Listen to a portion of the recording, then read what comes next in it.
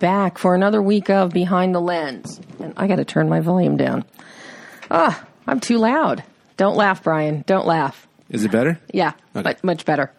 For those of you that don't know, I'm Debbie Lynn Elias, film critic and creator and host of Behind the Lens, and you are listening to Behind the Lens live on Adrenaline Radio right now. AdrenalineRadio.com and AdviceRadio.com. You can find my reviews and interviews around the globe in print and online throughout the week, but every Monday you can find me right here with my trusty cohort, my sound engineer, Brian, at 11 a.m. Pacific, 2 p.m. Eastern Time. And I guess that's all for the housekeeping stuff this week, Brian. As he nods, like you guys can see him nod in the control booth. Well, you were addressing me, not the audience. Well, that's true. That's so true. Yeah. Been a busy week. We've got great stuff coming up in the future, including excerpts of my interview with Oliver Stone. Yes, Scott Eastwood as well. Ladies, yes. Calm down. Yeah, his eyes are that blue. Who else? Oh, we've got stuff on Storks, Kelsey Grammer.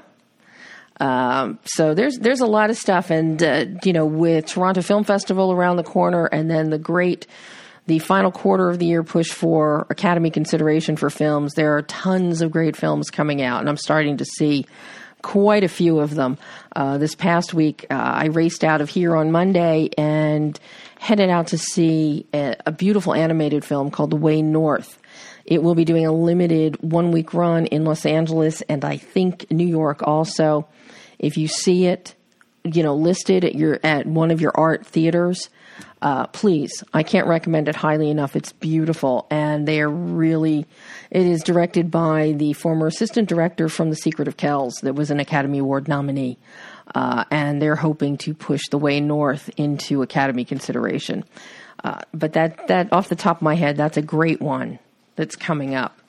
And I have to say, I'm setting the stage now for the coming weeks on the film Snowden.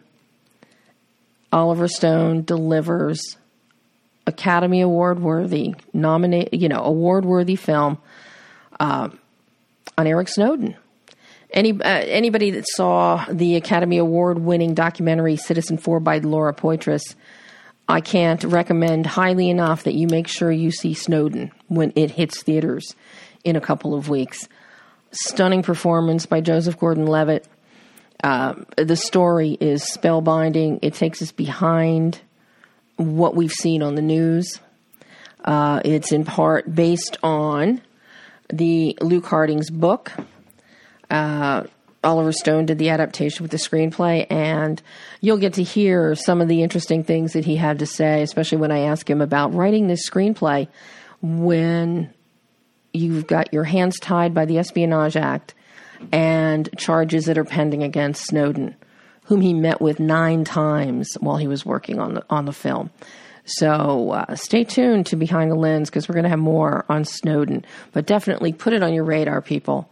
It is one of the finest performances of Joseph Gordon-Levitt's career, and he will blow your mind when you watch him. And it's got a cast of characters in it, as all Oliver Stone films do.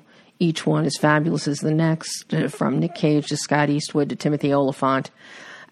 Wonderful up-and-comers, Lakeith Stanfield, my buddy. Also, Ben Schnetzer, who has the film Goat coming out as well. And for any of you that saw South Side with You this weekend, about the first date of Michelle and Barack Obama, Parker Sawyers, the actor who portrays Obama, is also in Snowden. So we got a lot of cool stuff we're going to talk about in the coming weeks, and some great interviews on the projects. But today, it is a real thrill for me. At the half-hour mark, we're going to have the fabulous Chris Klein live calling in. I had the good fortune to talk to Chris last week about his new film, Game of Aces. Most of you may remember Chris from possibly his first film, Election, Alexander Payne directed, or the American Pie franchise, and his indelible character of Oz. Well, Chris is all grown up, and now he stepped into a leading man status with this wonderful film called Game of Aces, written and directed by Damian Lay.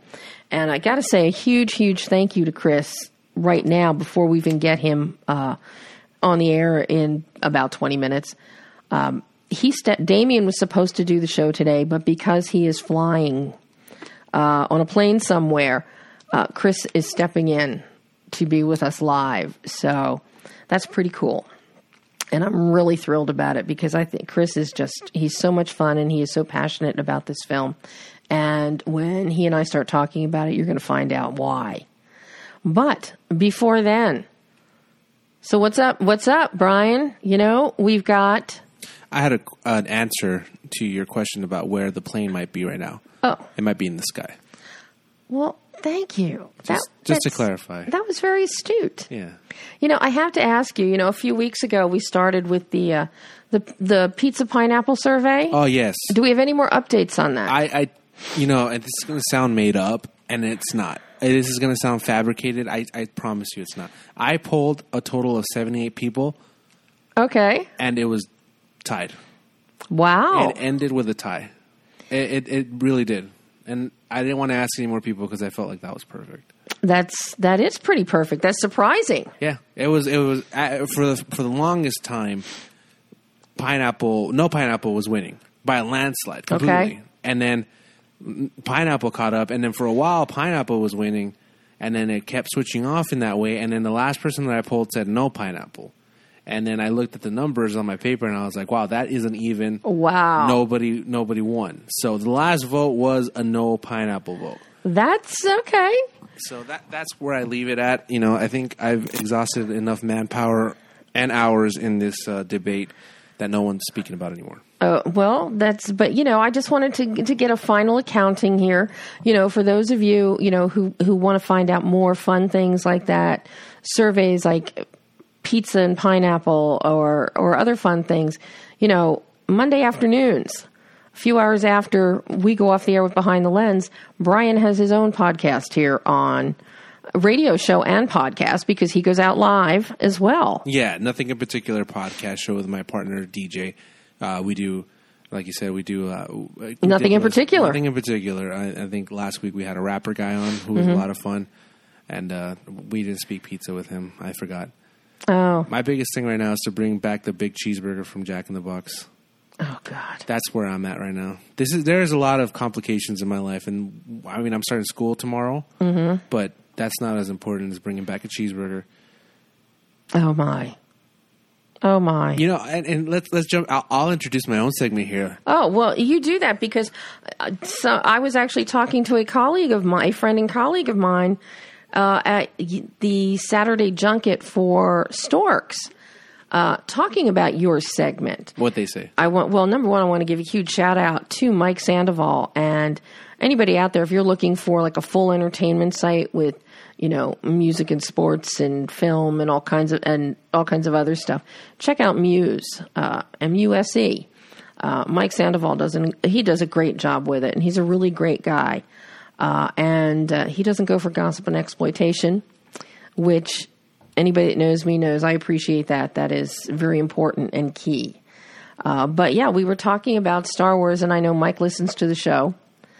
And when he can't hear it live, I know he goes back and he watches the video of the show or listens on iTunes or my site or here on the Adrenaline Archive. But yes, he is another Star Wars fan, and he loves your segment. Thank you, Mike, for enjoying the segment as much as I do, because I do a service for all Star Wars fans. You need not look at the calendar and hurt your feelings, because as of today, Star Wars Episode 8 is so long from now. It's 472 days, 12 hours, 50 minutes, and 8 seconds to go. And that 8 seconds is taking forever. Now we're 49 minutes. So we're a little bit closer, guys. But we do have something else coming out. Rogue One is 108 days away. 12 hours. I'm not going to say 49 minutes. So Rogue One is here. If anything, with the month of September starting up, Disneyland is going to stop with the 60th anniversary celebration, with the Diamond celebration. So I expect as soon as they clean up the park for the 60th anniversary of Disneyland, we're going to start seeing a ton of Star Wars stuff, not just at the park, but I mean Disneyland in general. I mean, Disney in general should start pumping out a lot of creative and cool things with the tie-in for Rogue One. And well, and we just talked about the other week, the marketing tie-ins that they're doing with Verizon, with, Energizer, so we got batteries, with Nissan. Was it Nissan? Nissan. I was trying not to say which car brand because I forgot. Oh, no. I think Nissan. Okay. So, and of course, General Mills and cereals. And and Gillette. We should start seeing, an influx of Rogue One. Deodorants. Which you made a very interesting point. I don't know if you made it or I made it, but it sounds like a you where they don't seem like they wear a lot of deodorant in the Star Wars universe. Everyone looks a little stinky. Or maybe they're using deodorant because they're not bathing. I'm not sure. Yeah, one of us made a point like that, and I was watching episode 8. I was watching episode. I'm not watching episode 8. There's no way I could. Yeah. I was watching episode 7, and I just couldn't stop thinking about maybe how much Luke stank to everybody there, especially after cutting up that one, or after Han Solo cuts up the I always forget the animal's name, the Tauntaun, and places them in there. And if they don't bathe, then that's a whole different. See, after that conversation, I was watching that scene, going, "Okay, that's cool." But if they don't bathe, boy, that's not good juices to be all over you. All I do is I plant one little seed like that, and look where it goes. Oh yeah. I couldn't watch that movie without thinking, how much does he probably smell? That's how Yoda found him so quickly. It wasn't. It wasn't the forest. It was him. He smelled him as soon as he got off that plane. Especially that. Think about it. He smelled like the Tauntaun, and then he was traveling in space in the sticky Tauntaun stinkiness with his suit on. I'm sure he's sweating up a storm. R2-D2 is lucky he doesn't have a nose. It's and this just goes back to what Scott Hecker was telling us about his first job when he did. He was a Tauntaun. Oh no, he was the. He did the sound. He was the sound. He created the sound for Chewbacca walking through the snow and the slush. Yeah, he actually donned the feet of Chewbacca. Yeah, and was having his body drugged through raw eggs. So we just have tidbits of trivia. Find that episode. Go on the YouTube page. And find that episode because he not only was it Star Wars, but I mean he had a ton of stories. He was interesting. And Scott will be back. Yeah, they were talking about holding me hostage and doing another 4 hours here. But you were hungry. Yeah, I know. That's where the pizza. That's where the pizza talk came from. But that Star Wars, like I said, I'm excited. I know you're excited as well. Very much so. Yeah, so we're both looking forward to this. And next week it should be like I said. And Mike Sandoval is excited too for Rogue One. He's like you. He's doing it. Rogue One is coming up, so we're happy. Yeah. But something else that makes me very happy is The Last Ship on TNT on Sunday nights. That is my television guilty pleasure is The Last Ship. And I am so thrilled because on September the 12th, the morning after season 3 finale, we're going to have one of the stars of The Last Ship. And maybe 2.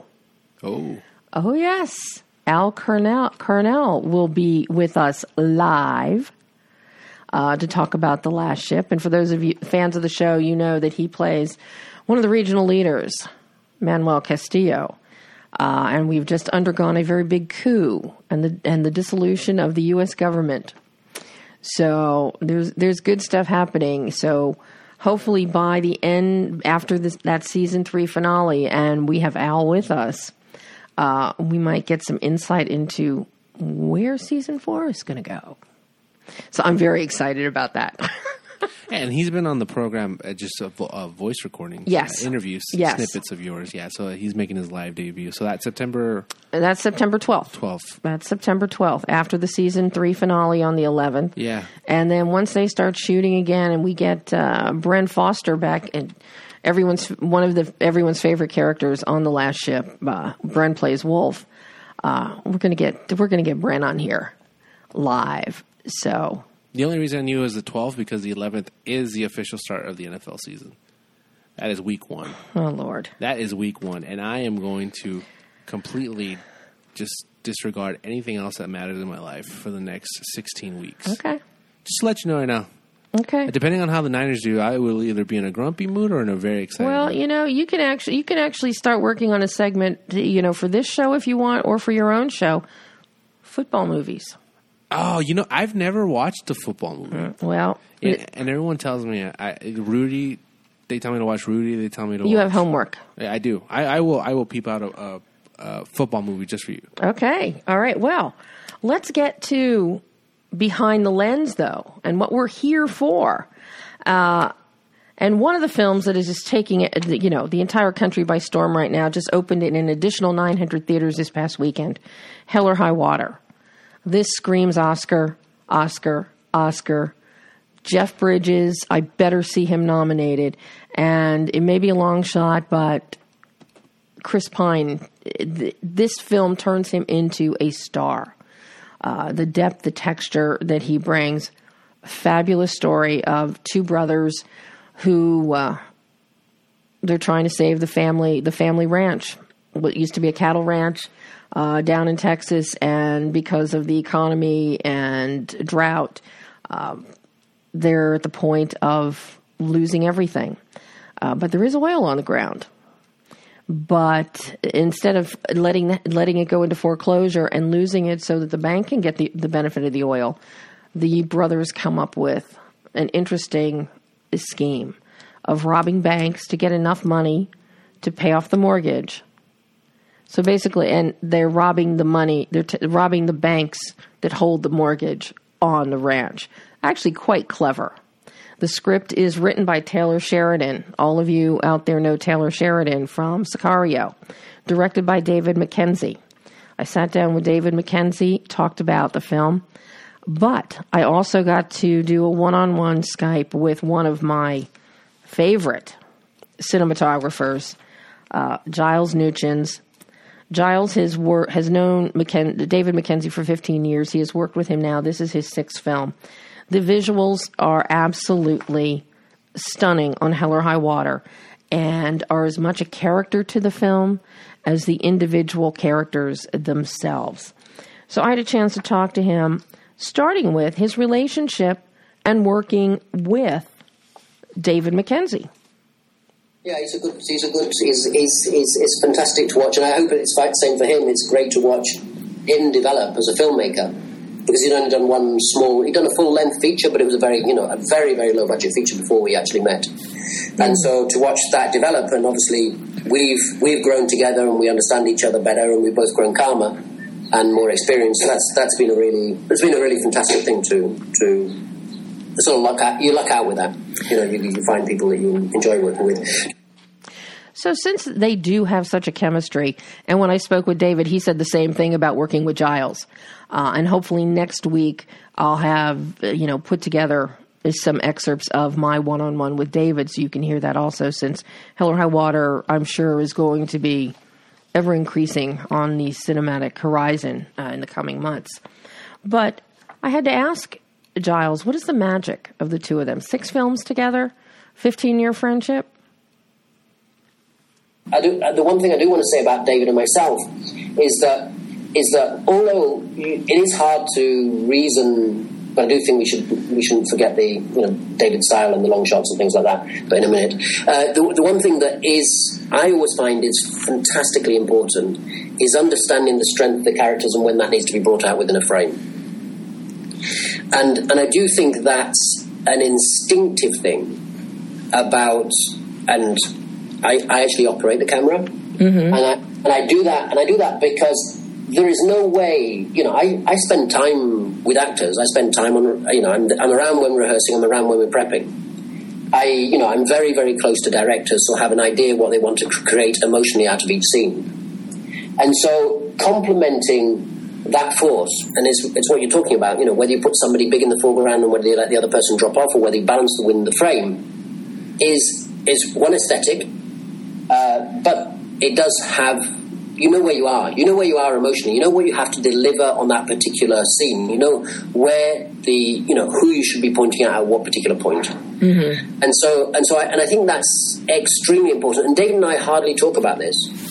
When we're there, we have a similar aesthetic in terms of searching for a frame, particularly in anamorphic.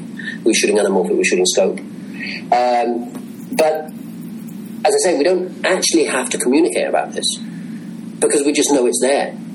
Because we're both close enough to the script and to the actor's emotion that we know, how we need to interpret that. And I do think it is why I operate. I can't understand not having that contact. If I was saying that, people talk about the landscapes and things, and I'm very proud that we shot in June with overhead light in the middle of summer. Wow. And it doesn't feel like that. And so I'm very proud that David and I managed to manipulate the schedule, and so that we didn't end up in this situation. I think there's one or two front-lit shots that I couldn't avoid because of the schedule, because we had some heavy days.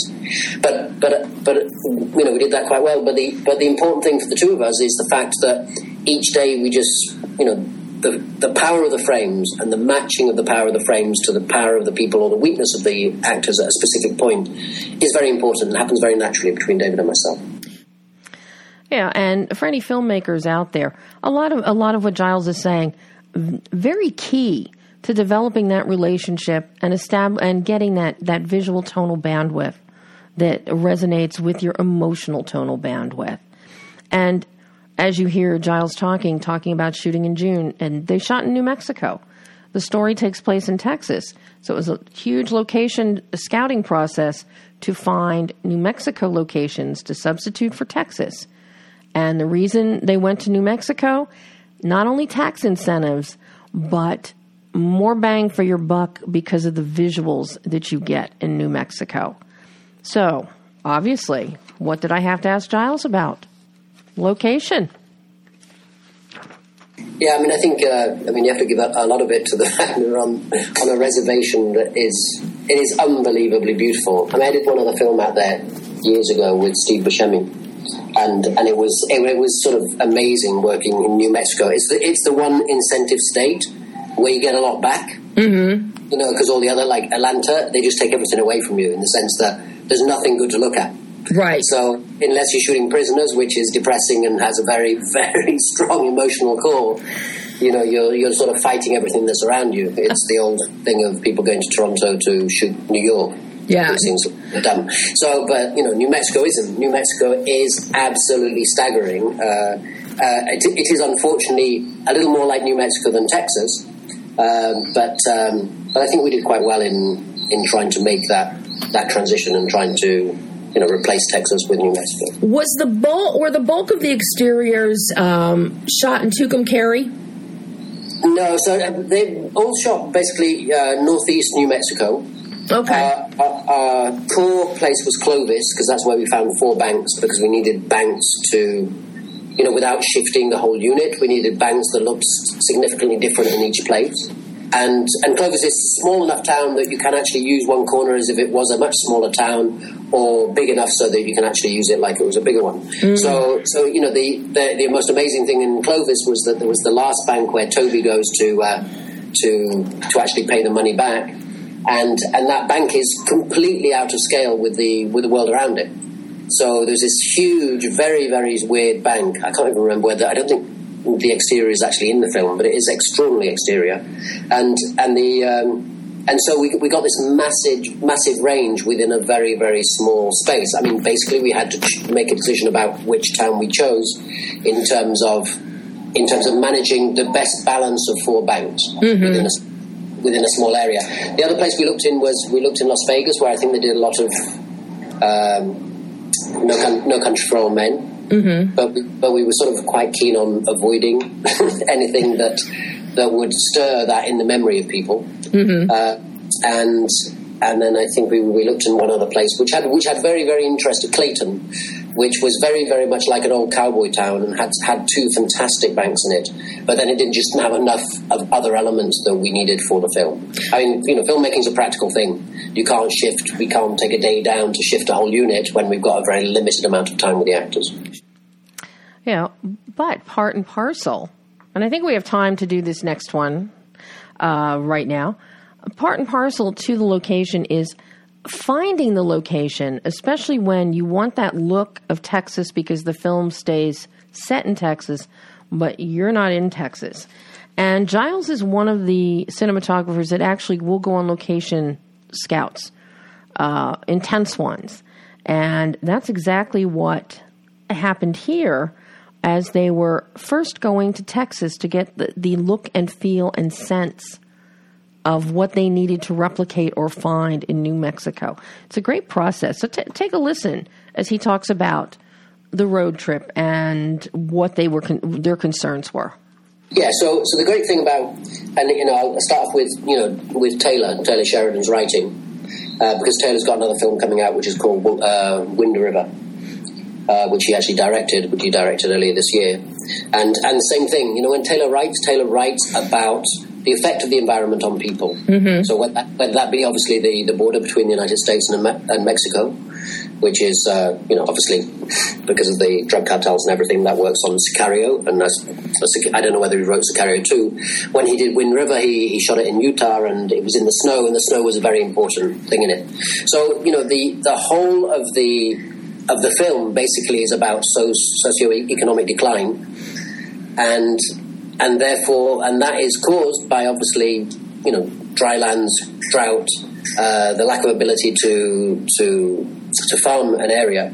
And I think he wants to, each time he looks at that, he looks at the environment in a certain way, and he realizes that the effect on the protagonist is so strong that he writes into the film that presence. Mm-hmm. And that presence is a physical presence. It's a hard presence.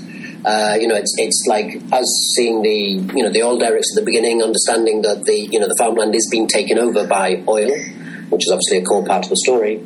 But also the fact that it's going through a depression. Any of the old ways of living are sort of disappearing, and this is the one generation, Toby and Tanner's generation, where their father farmed.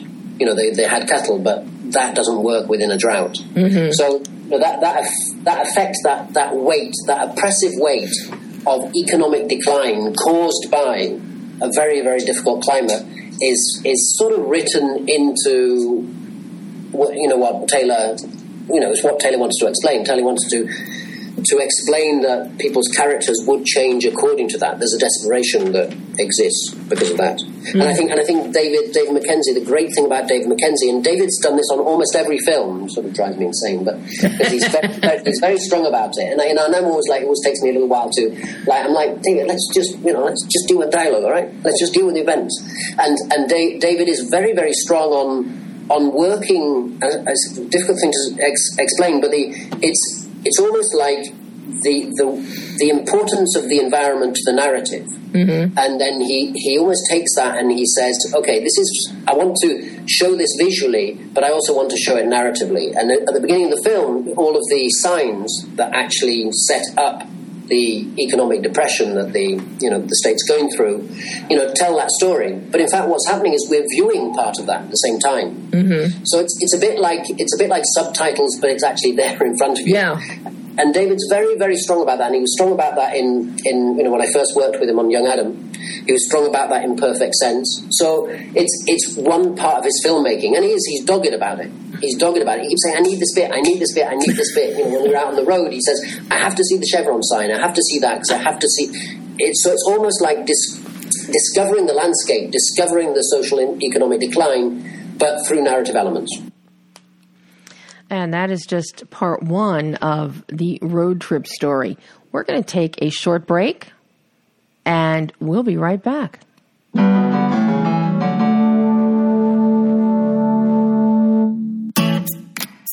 Hi, this is Terry Crews, actor, former football player, game show host, father of 5, and all-around big dude. I'm also an expert on drama. I know all kinds of drama. There's the good kind that comes with having a house full of kids. There's the bad kind, like season-ending injuries. There's the necessary kind, like having an agent in Hollywood. And there's silly drama, like the drama around my percolating pectorals. And then there's the drama you can skip. Skip the drama that comes with not having your high school diploma or equivalency. Find free adult education classes near you and finish your high school diploma. Visit finishyourdiploma.org. Or text diploma to 97779. Message and data rates may apply. Reply STOP to opt out. That's diploma to 97779. And leave the drama to actors like me.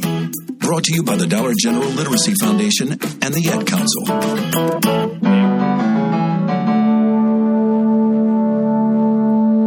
And welcome back to Behind the Lens. Again, I'm Debbie Elias, film critic and creator and host of Behind the Lens. And you are listening to us live on adrenalineradio.com. But if you're missing us live, just remember, all of our shows are archived.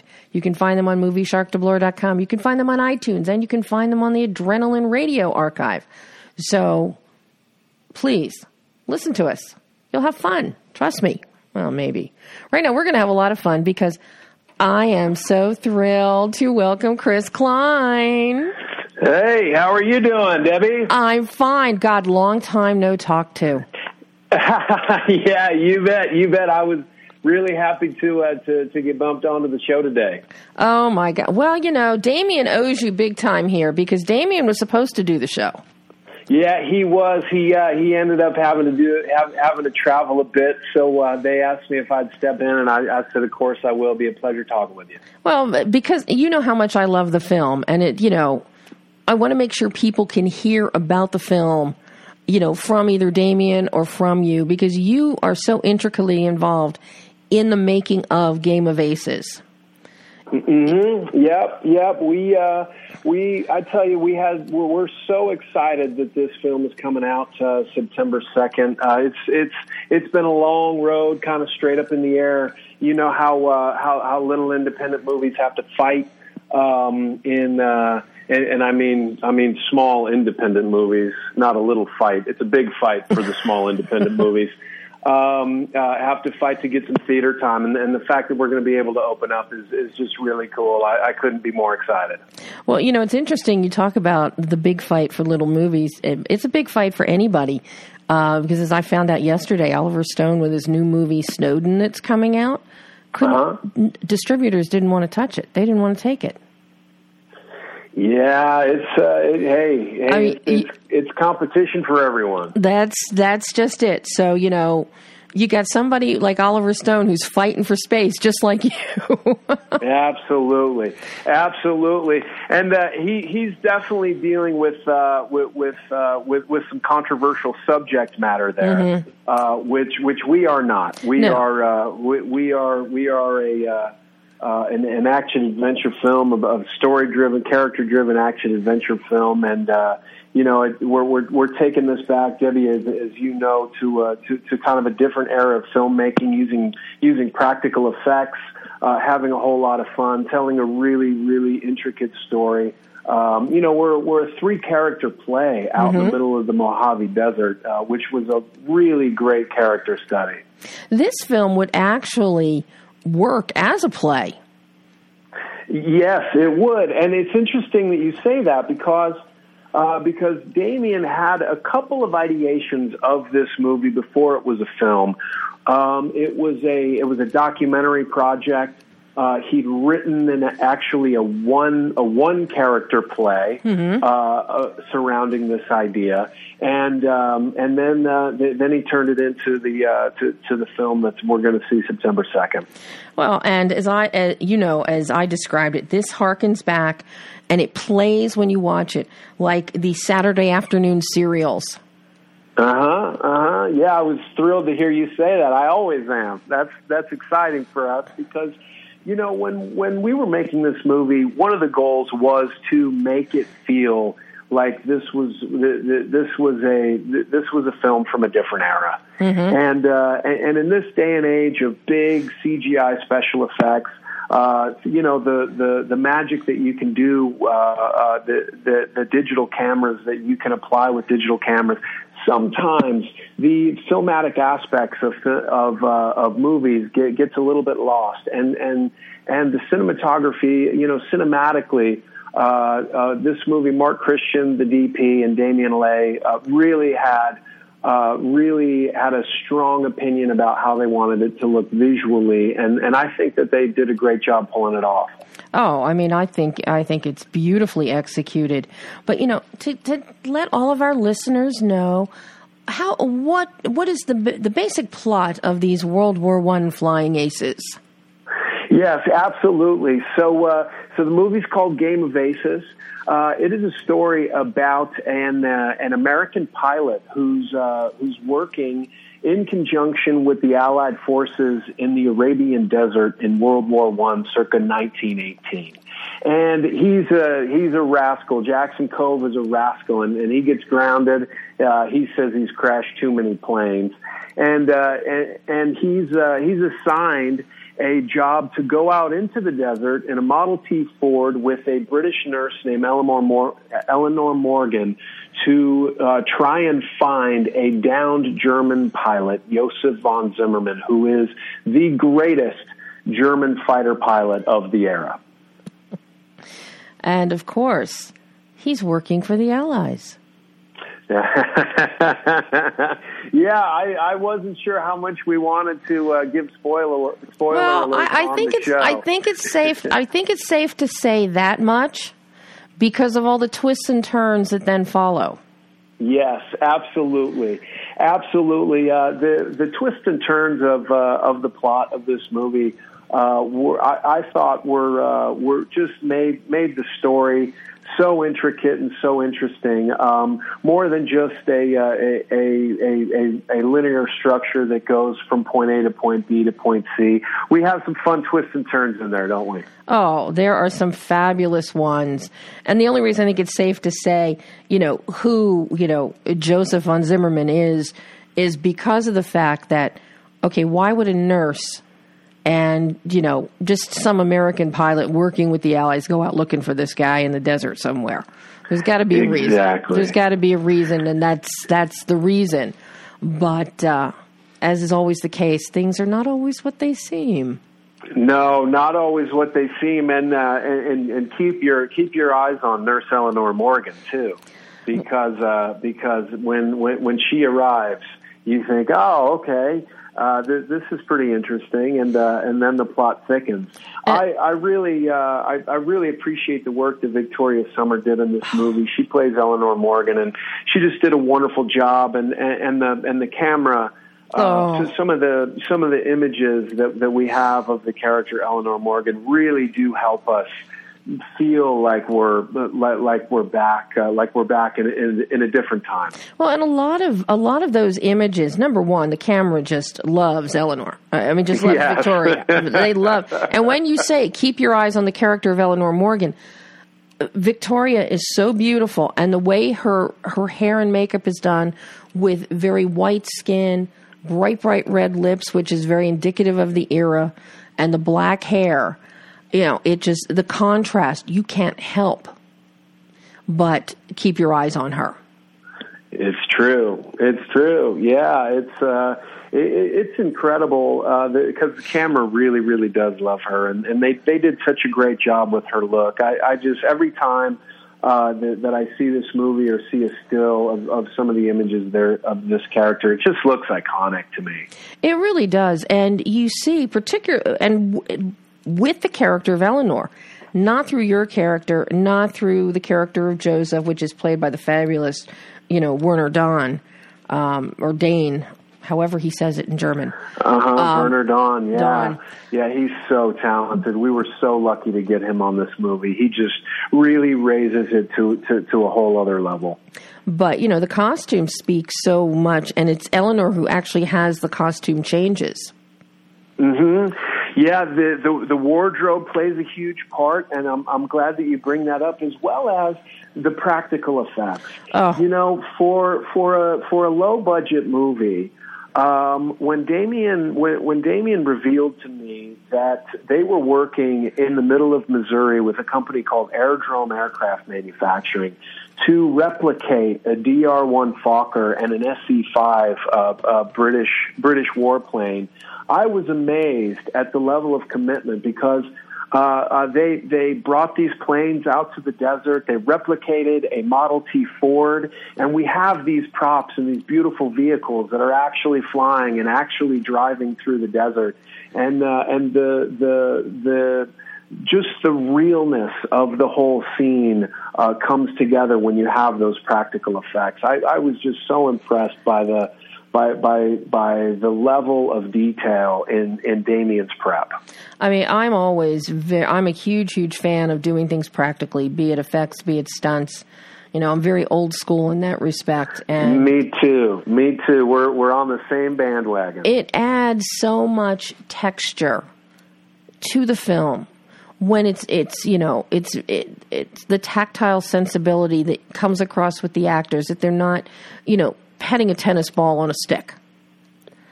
When you have this, and the Model T stake bed is incredible with the detail on the interior as well as the exterior, and you even got to drive it. Yeah, it drove pretty darn well through those sand dunes too. They really geared that thing up well. I think they may have geared it up a little bit more modern than it would have been otherwise. But what's under the hood is we'll keep to ourselves. But the interior of the car, though, from the floor, from the pedals, everything. Yeah, the level of detail in that vehicle was spectacular. They did a really great job replicating that. And, again, when you have these set pieces, as an actor, there's nothing more fun because there we are out in the Dumont Dunes recreation area of the Mojave Desert in California. And we have these amazing sand dunes and this expanse that seemingly goes forever. We have this vehicle. We're out in the desert, and as an actor, if you're not immediately there as character, you may want to find a different vocation because acting might not be for you. I mean, the visual is absolutely stunning. The vista that we see, the panoramic vista for miles around, it is breathtaking. And that had to have really put you into time and place. You throw on your bomber jacket, you see this Model T, you see the Nazi, plane crashed in the desert. That has to take you there. All of a sudden, I was never not Jackson Cove. I was Jackson Cove my whole life. When you put all those elements together, I remember the first time that I saw the Dumont Dunes recreation area. Mm-hmm. And I was amazed at how it looked. I've never seen desert that pure. And we shot in January, which was interesting. And I had asked Damien. I said, "We're using 100% natural light to shoot this movie, and you want to go in January? Why would we go in January when we're only going to get 6, 7, at best 8 hours of good natural usable light?" And he said, "Because if we go in June, we'll die." So very good. He certainly had me on that point. And what was great about the light is that the low-lying winter light in the desert makes those shadows just spread across good and early throughout the day. And the lighting was just so spectacular. The desert just looked beautiful. All of us, the crew, the cast, everybody involved, every day at sunset, everybody was outside taking photographs and just drinking it in. It was really a spectacular place to be. Yeah, and it just, one look at it on screen, and you just have to sigh and go, oh. And that's before we even get to see you. So, listen to you. I hope that the listeners do hear that because to see a movie like this on the big screen is how it's meant to be seen. And I really hope people are able to get out to the theater to check it out the way that we meant it to be seen visually. Well, I got to ask you about our World War I fighter plane. You didn't get to fly it, but is that actually you though driving it through the desert? That is me driving it. Yes, that is me driving it. And we did have a few situations where Hollywood Magic had to take place, and we had to drag it. Once in a while, we needed a lead car, and of course for the stunts. How is it going to drive itself? We did use Hollywood Magic for that as well. But when you see me throttling up, that is me driving the vehicle as much as it would drive, and stunting and all that sort of thing, driving, all of those sorts of things. Just make it. It just made it a whole lot of fun for all of us. Everybody shooting the film, Damien directing the film, me acting and stunting in the film. All of that was just fantastic. And part of practical effects that's so great is some of these young guys that were on the crew had really never seen practical effects in action. And they just had a ball. They just, because everybody needs to be in a safety harness because we're going to be towing and we're going to get this thing up to speed, and then a cool stunt's going to happen. All that stuff is just so fun and so cool to be a part of. And for me, as an actor, that's really the fun stuff. The acting is always the reason that I'm there, and the reason why I love what I do. The stunting, though, that's the icing on the cake. Oh God, yes. Absolutely. Well, I mean, when I was started out here in L.A., I was hanging out with all the old time stunt guys who did all the old John Ford Westerns and, 60s and 70s TV. And there's nothing like it. And they're the ones that got me into second unit stuff. They're just they're a fantastic fraternity. I remember when I was a young guy coming up, and I should say a young kid, when I was a young kid coming up, and any time I could garner respect from a stuntman was a good day for me, because they're such a great fraternity, and they're such an important part of the movie making process. Yeah. Without second unit, so many movies don't get made, and they deserve to be they deserve every accolade they get. Oh, I'm telling you. But I still want to know, why wouldn't they let you fly the plane? Okay, so that disturbs me that you did not get to fly the plane. And I appreciate that very much. and yes, it is disturbing. However, I am not a licensed pilot, and I am certainly not licensed to fly World War I replica aircraft. So the safety barometer for that particular stunt was high enough that we had to pull the reins on that one.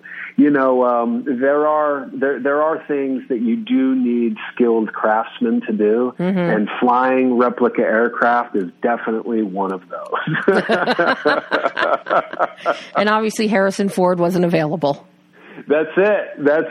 He wasn't. Oh, my God. Now, you've been in this business, you've grown up in this business, and you have made this wonderful transition from youth now into a leading man action role, quite honestly. And as we talked about the other day, it's like I started seeing that progression, when you did We Were Soldiers. And, you expanded your comedy a little bit more in Just Friends, and then your TV one-offs here and there. But you've come into your own after all these years with that leading man action status, with this role in Game of Aces. Well, I'll take that. I tell you what, I'll definitely take that. I've waited a long time. It's partly an age thing, because I started when I was 18, and the character like Jackson Cove, I couldn't play until just a couple of years ago. Yeah. Did I have the right look and the right sensibility and the right frame of reference to build the character on? These characters are weathered characters. They've had life experience. and they've seen some things, and they're affected by it. And in order to play those as an actor, I believe you have to go through some life experience, if for no other reason than to look age appropriate for the character. And I'm really excited about this next chapter of my career, Debbie, because you're right. I am going to have an opportunity to jump into these roles that really, as a youngster, as a kid, these were the roles that I fell in love with in the movies. These were the roles that I went, you know what, if that's in fact an actor on the screen, if Indiana Jones is an actor, speaking of Harrison Ford, then I want to be an actor, because I couldn't imagine having more fun or feeling more cool than that guy must feel. Well, you bring up a very interesting point. It's something that I have battled and complained about, especially over the past 20 years, because it's become more of a problem. Rather than looking at actors that do have the life experience to bring to and embody in a character, everybody, they're looking for name talent or big names, and I'd say at least 7 out of 10 times, if not more, the younger talent they're going for, they don't have that experience to bring that life essence to the character. I think that's a very valid point. Though I have to admit I don't have a platform in that regard. I think a lot more personally, because I am an actor. For me, it's about just as it was when I was a kid. Now when I was a kid, it was all about the right character at the right time, and I had a couple characters that I got to play that were the right character for the right time. I had the right voice, and I could embody that character appropriately. And now it's about doing that at 37 and saying, you know what, this is what I have to offer. I believe in it. I've honed it.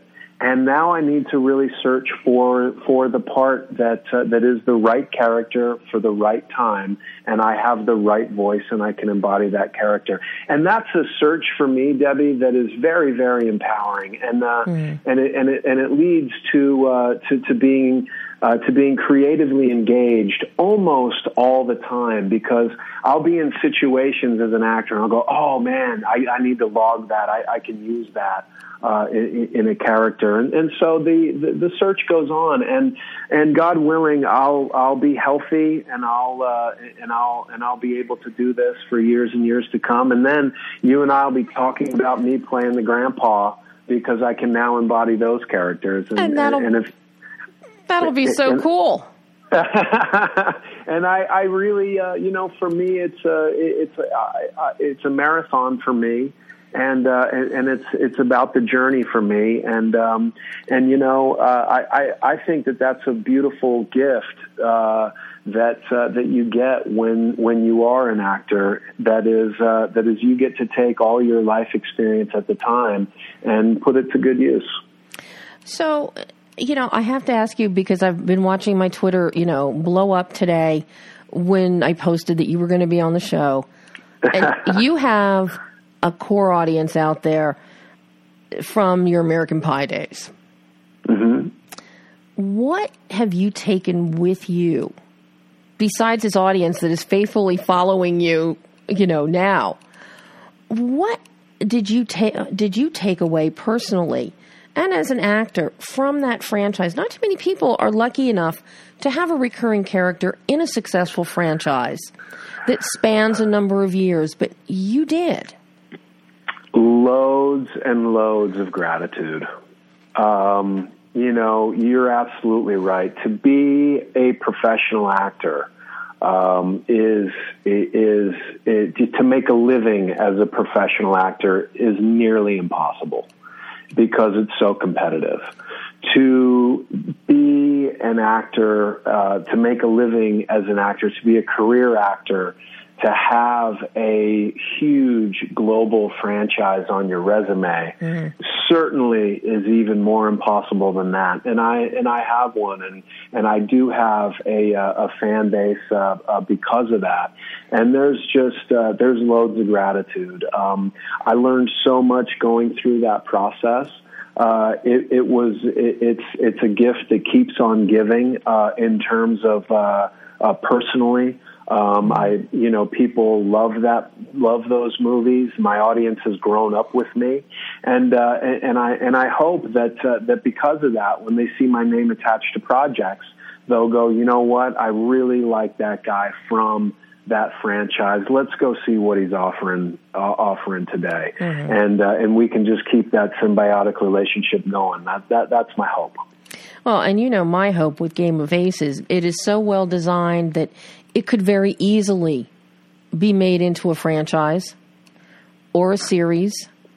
It has that kind of dynamic and storytelling to it. And I would love to see that, this develop into something beyond this first film. I certainly would too. I really, really would too. And I appreciate you saying that so much because, Damien Lay and I have developed a wonderful relationship, not only a working relationship, he's become a very, very dear friend of mine. And we hope to continue our relationship, producing and developing pictures for movies and television concepts, and the Game of Aces concept is one that we really, really hope that we can keep rolling with. And for me personally, because I love the movie, I love the look of it, and I love Jackson Cove. I love playing Jackson Cove, and I would really, really love to revive this character and keep Jackson rolling. I mean, he really does. He has that Indiana Jones kind of vibe. Yeah, he really does. He does, and the opportunity to honor some of those characters of my youth is a real treat for me, and to be of the age where I can do that is a real treat for me.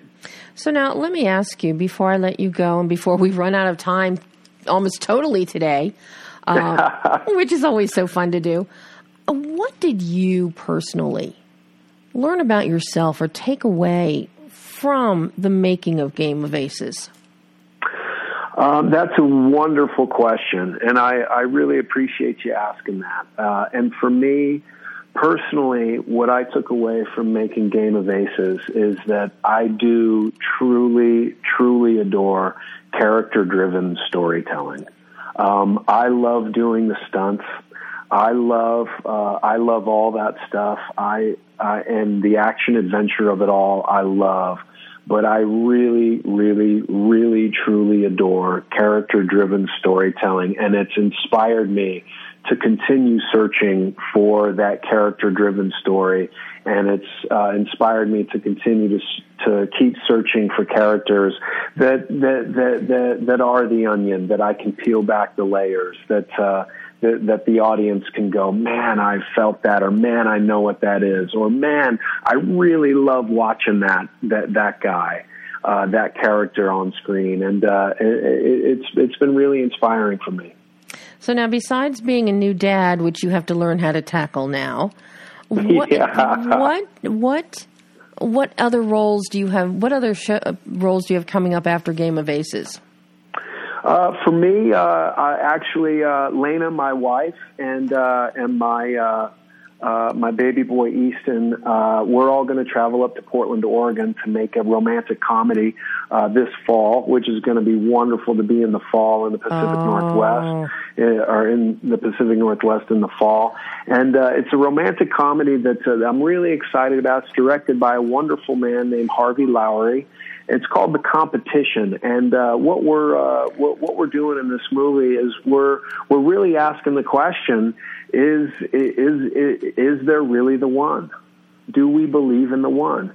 And I love that. I love that question because I believe in the one, and I'm one of the very, very fortunate to have found my one. My wife Lena is absolutely my son is amazing and a miracle. none of it happens without my wife. She is the best thing that's ever happened to me by far. And so to tell that story with that point of view, I'm kind of excited to do. And to do a romantic comedy, Debbie, those are always a whole heck of a lot of fun. And I haven't done one for a while, so I'm really excited to get back in that genre. And now with more maturity behind you, it'll be a whole new experience. 1,000%. Oh, Chris, thank you so much for calling in today. This has been just another absolute joy talking to you. Oh, absolutely. It's been such a joy talking with you. I so appreciate the time and so appreciate your listeners listen to me chat on, and thank you very, very much. It's been a great time with you. Oh, absolutely. And you'll have to come back on the show either when you're in production and shooting up in the Pacific Northwest or after you get the film done. Hey, you got it. You can count on it. As soon as we're set, we'll give you a holler for sure. You can count on it. Oh, fabulous. Chris, thank you so much. Of course. Thank you. You have a wonderful day. You too. Bye-bye. Okay. Bye-bye. And that was the fabulous Chris Klein. And, of course, this comes as no surprise to our regular listeners. We are out of time. Go see Game of Aces in theaters this week when it opens on Friday. Another film that I highly recommend that you go see that opens is The Light Between Oceans with Michael Fassbender. It is a beautiful, beautiful film. And we'll be back next week. We should have an in-studio guest. I'm not saying who it is because we've had a few that, due to shooting schedules, we've had to rejuggle things lately. But we'll hear more from Giles Nuchins on Hell or High Water, plus hopefully some from David Mackenzie. And until then, I'm Debbie Elias. This is Behind the Lens.